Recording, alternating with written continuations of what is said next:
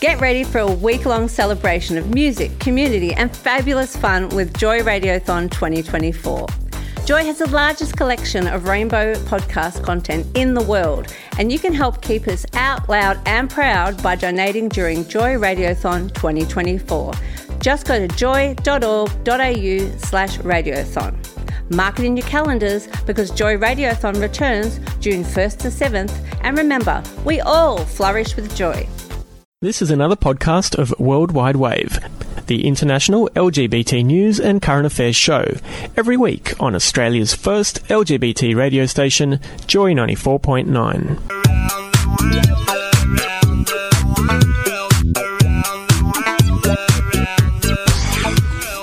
Surfing the globe, bringing you news, views, and current affairs for the LGBT community. This is the World Wide Wave.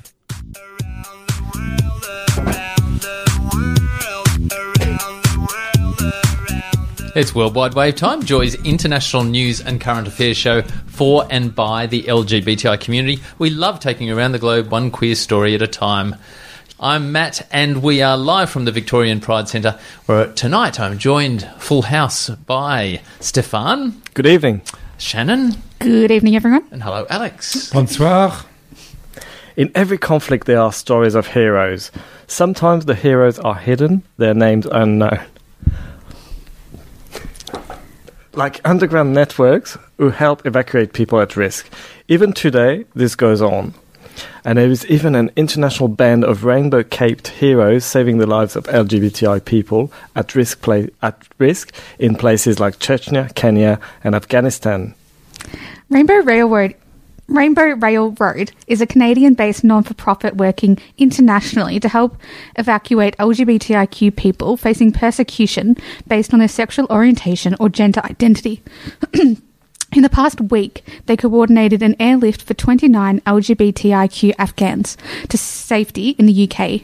Eric Wright, the communications officer at Rainbow Railroad, joined us to give us an insight into their very challenging work.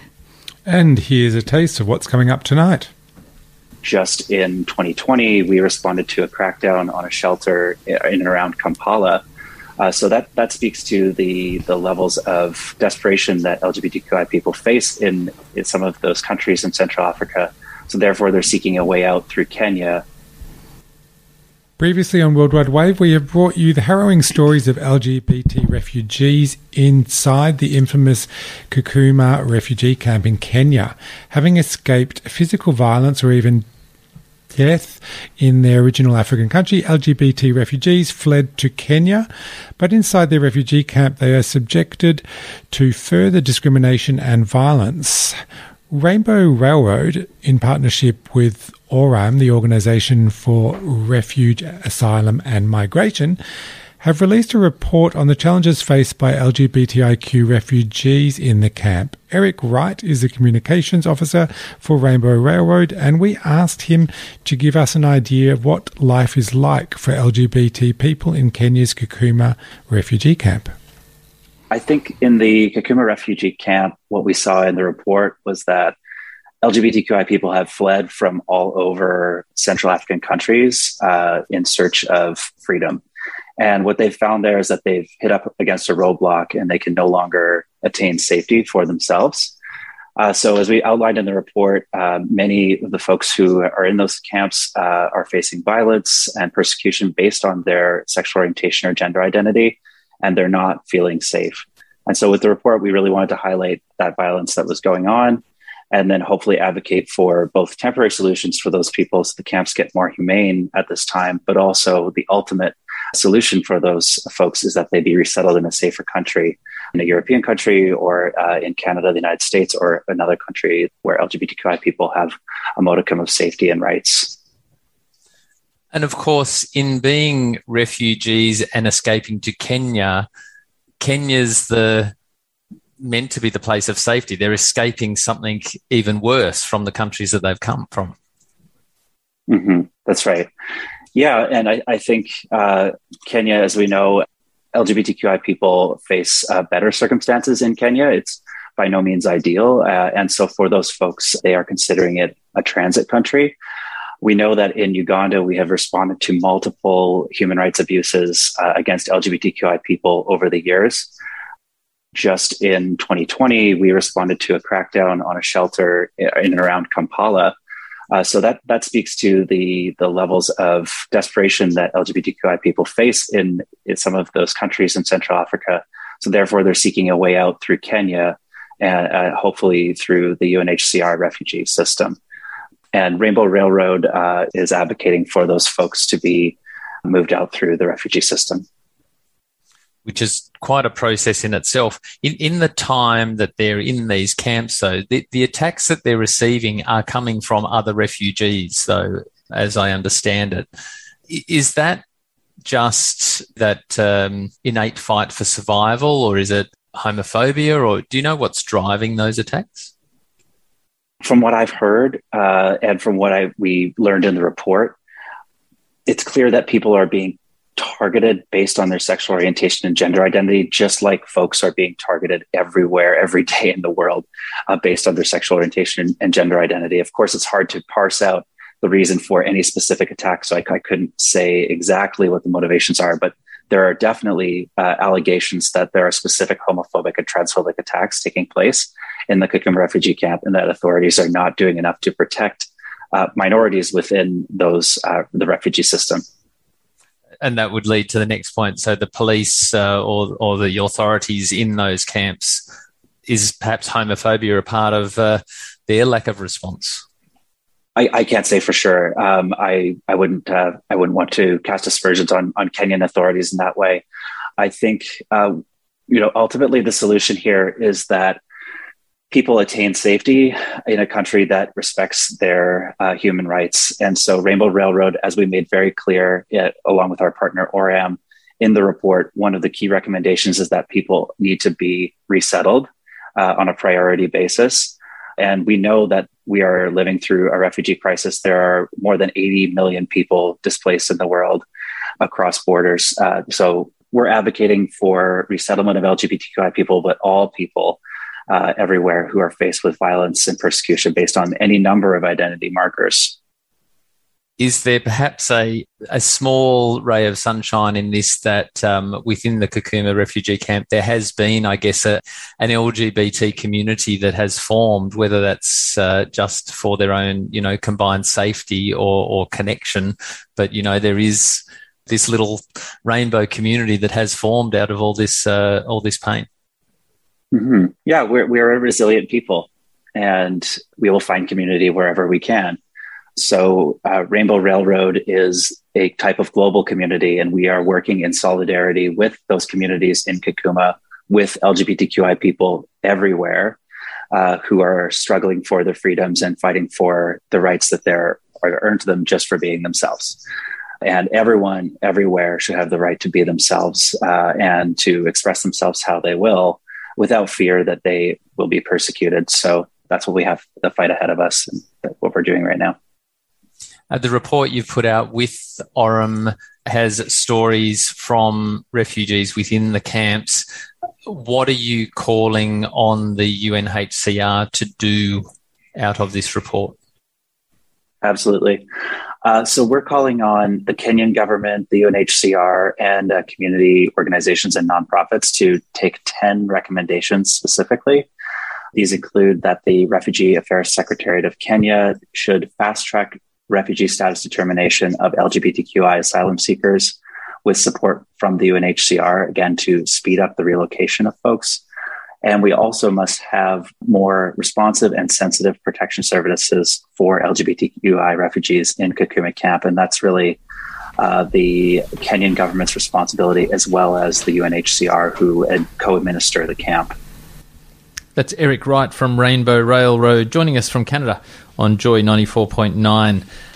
The plight of these LGBT refugees, it's incredibly hard to get a real idea of what they're going through, but they've come from, the countries they've escaped from have horrendous records on LGBT rights, so they've escaped, for their life to Kenya, relative safety. but then they get in a refugee camp and there are physical attacks, there are verbal attacks, there is blatant discrimination. It's really hard to see it as a positive, as a step up, isn't it? Well, there's you see this in a lot of refugee stories, don't you? It's similar to the Rohingya in Bangladesh, who also then get to relative safety and find that there's other problems once they arrive in those camps. That the lack of security, and you've got the housing issue, you've got the trauma issue, and you've got the maintenance of security once in those camps. And that obviously, as in, he didn't want to comment on what could possibly be, whether there's discrimination happening by those police security forces. But yeah, it's clearly an issue. What about visibility within these camps? Because there is this defined community. There is an area of the camp where the LGBT community is situated, and they even had their own sort of pride event at one stage. So they're being very visible, which obviously brings that sense of community, but also makes them a target, doesn't it? Yeah, it does make them a target. But what I was thinking about during the interview, that why aren't the countries where there will be more safety doing more? Because the majority of refugees are going to countries that already are struggling. The majority of refugees aren't going to developed countries. They're going to developing countries. So where are we? Why aren't we doing more? Well, it seemed from what Eric was saying, there's these layers to get through. You've got to get the Kenyans on board to fast track the asylum. You've got to get the UNHCR on board to help facilitate that. You've got to get the N country on board to receive and house and settle. Like, there's so many hurdles, and the hurdles seem to get bigger. And the UNHCR's got a total lack of shortfall of funding, and we know that from Trump and all the various world leaders who've denied the true funding that the UNHCR needs to operate effectively. Yeah, I mean, you'd hope in the meantime, while we tell these people that they have to wait, that we'd keep them in some sort of safety or have some sort of system to really help that. I mean, we spoke to, not that long ago, to someone from Burundi who spoke about what it's like to be there, and they had to speak to us anonymously because they were afraid of the government coming after them if they revealed who they were. So, it is a terrible time for these people, and, it's just disappointing when then we tell them to go and seek refuge, and then they get hurt in those places. Good that there is Rainbow Railroad there to try and facilitate some of those. And in fact, coming up, we find out about the work being done by Rainbow Railroad to rescue LGBT people from Afghanistan. This is Worldwide Wave. Joy Podcasts. Where you want them, when you want them. joy.org.au or your preferred platform. And we would love to hear from you tonight. In our interview coming up, we do actually ask the question about what Australia is doing to help in this refugee situation with LGBT refugees from these trouble spots. Be interested in hearing your thoughts. Is Australia doing enough? Should we be doing more? Should we have a special criteria, a special visa class to get minority groups, not just the LGBT community, but minority groups out of trouble spots where they are, clearly in danger? Let us know what you think, or perhaps you want to send a message to the Australian government. Afghanistan has never really been a safe place for LGBTI people, but having the coalition of Western forces present did provide some limited protections. Now that those forces have gone, the plight of LGBTI Afghans is perilous.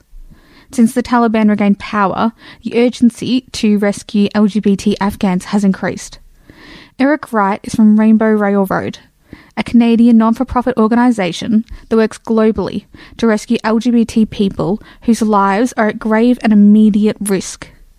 The organisation has just facilitated the safe passage of 29 LGBT Afghans to the safety of the UK. We asked Eric if Rainbow Railroad has received a spike in calls for help since the coalition forces departed. Yes, absolutely. Since the fall of Kabul and the retaking of the capital, we have seen a huge spike in requests for help through our website on our Rainbow Railroad. We've seen over 700 requests for help through various means, including the website, since the end of August, which, to put into context, we usually get around 4,000 to 5,000 requests per year. So it's really an extraordinary number of people reaching out to us looking for help at this time, which it just really speaks to the gravity of the situation that people are facing on the ground. Absolutely harrowing stories of people who are really just desperate to get out. And how are you able to help? There are some confidentiality or just security issues here, I should say, surrounding that. We work with international partners on the ground in and around the region. We work remotely, and we work to provide pathways to safety for people by whatever means necessary. You will have seen that recently we resettled 29 Afghan nationals in the United Kingdom with a partnership between the UK government, Stonewall United Kingdom, and Micro Rainbow. So it's really in working in partnership with organizations in an ad hoc way that we can move people out to safety. But I, for operational security reasons, I really can't comment on the specifics of how those operations take place, other than to say that Rainbow Railroad is an organization that exists to get people out of perilous situations. The 29 evacuees, they ended up, or they're heading to the UK. Have the other coalition forces that partook in the battles in Afghanistan, have they volunteered to take on LGBT refugees? I mean, has Canada? Yes, Canada has. There have been multiple mentions by the Canadian government that they would specifically assist LGBTQI refugees. However, we have not seen any action on that file. And we are actually in the process of a new Liberal government here in Canada. And we're hoping that a new Minister of Immigration will take up the mantle on this file and will actually deliver on some of the promises that have been made. Specific mentions in press conferences and on social media about the need to help LGBTQI Afghans by the Canadian government. Rainbow Railroad is looking to partner with governments. That's our sweet spot, when we can partner with governments, which obviously have capabilities and capacities that we don't. And we're very great at, our niche is connecting to the right people. So 100% we are ready to partner with the Canadian government. We have been advocating since day one that the Canadian and the American governments work with us to help LGBTQI people get out now by doing any number of things, creating special programs like with the United Kingdom, by waiving visa requirements, by considering refugees, just refugees without having crossed international borders, so internally displaced persons, helping them actually get out of the country directly instead of having to cross a land border before departing. So there are many ways. This is really a question of political will. And we're hopeful that the Canadian government, the American government, and possibly even the Australian government will show moral leadership on this file. So my next question was going to be exactly that. Has Australia chipped in, and is Australia helping out here? I can't comment on the specifics of Australian government involvement. At this time, my knowledge is that the Australian government is not creating a special program for LGBTQI individuals. I know there have been targets to resettle Afghans in the country, but specifically assisting subpopulations of LGBTQI people, I don't think the Australian government is at this time. And really what we need are, if your listeners want to take action, is to advocate to their members of parliament, their senators, to put this on their radar and make this an issue for them. Great. We will certainly help give that a push along. You mentioned that just in Afghanistan alone, 700 requests for support, 4,000 across the year. And this, to my mind, would be the tip of the iceberg. So you've got lots of people calling out for help. How do you manage that quantity? How do you try to help so many people? It's an enormous problem. The scope of the problem is huge. And that's something I like to impress upon folks. In 69 countries around the world, you can be persecuted just because of your sexual orientation legally. and 14 because of your gender identity. So the scope of this problem is massive, and it flies under the radar of so much mainstream media that still in this world today, just for being who you are, you can be persecuted. You're absolutely correct. This is the tip of the iceberg, and Rainbow Railroad works in a way to assist those who are facing the most extreme forms of persecution based on their sexual orientation or gender identity. So we're helping out people who are literally facing life or death situations, and we're consistently triaging those cases to put the most resources behind the people who need them the most right away, which really speaks to our work in Afghanistan because it is such a dire situation for people. In terms of the long game, what we need is obviously we need governments that are friendly to LGBTQI people. So, for example, Canada, the United States, Australia, it depends on the government of the day, but we need those governments to advocate for foreign policies that are pro-LGBTQI, to put pressure on governments to change their laws, change their policies, so that no one has to leave their home just for who they are, who they love. That should never be the case. Rainbow Railroad exists in this world, but we want to build a world where no one must leave. We're a solution that is somewhat temporary, we hope. That's our goal. From Toronto in Canada, that's Eric Wright from the international rescue charity Rainbow Railroad with us on Joy 94.9. The coalition forces in Afghanistan, they were there for a long time. Canada has some mentions but no actions. The UK has actually taken some. Australia has not taken any LGBT refugees that we're aware of. Is it the responsibility, do you think, for coalition partners to accept refugees from a trouble spot like Afghanistan?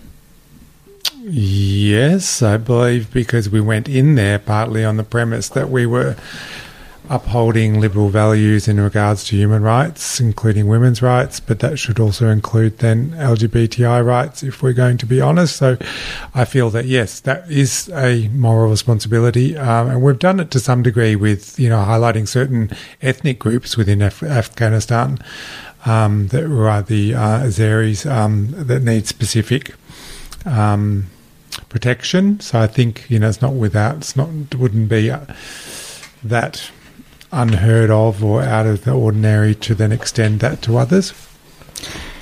Yeah, I mean, look, we decided to go in. We said that we knew what was best and that we should go in and we should help these people. And then we left. And we left without really a great plan on what that was going to mean for people left behind there. So we should absolutely be, taking people in.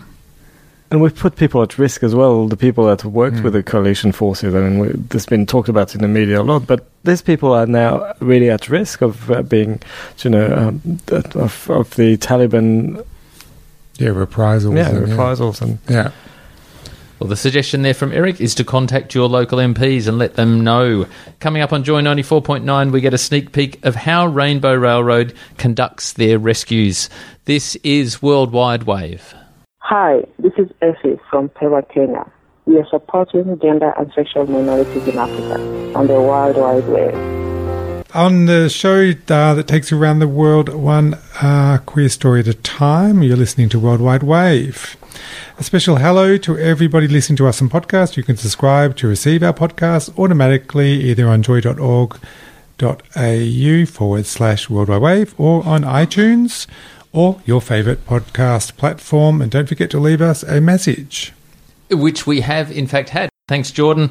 We're talking tonight about refugees and Australia's role in taking refugees, particularly from these hotspots, and in Afghanistan being one of them. Jordan says, not surprised at all that the Australian government isn't doing their fair share. #ashamed. Joy 94.9.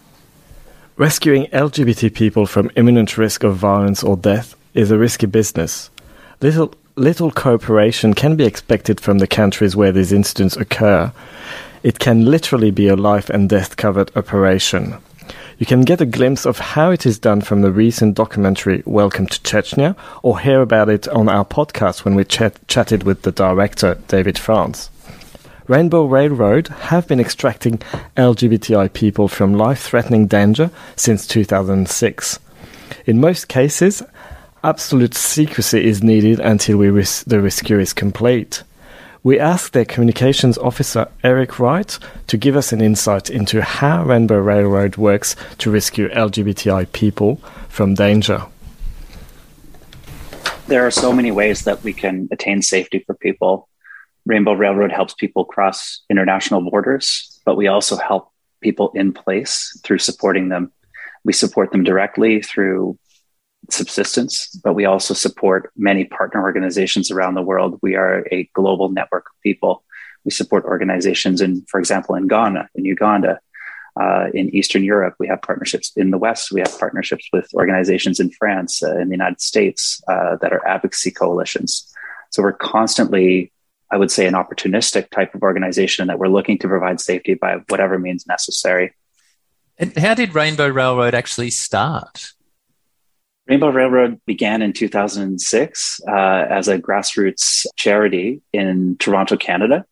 It represents the best of LGBTQI people coming together and focusing on an international problem. We began in Toronto. We grew to a multinational organization with presence in the United States. We're obviously named in homage to the Underground Railroad, which for listeners in Australia might not know, was a Canadian and American, or at the time a British and American group of people who helped Black folks escape the American South to what was then called British North America or Canada, or some of the free states in the North. So we were founded in that exact same spirit.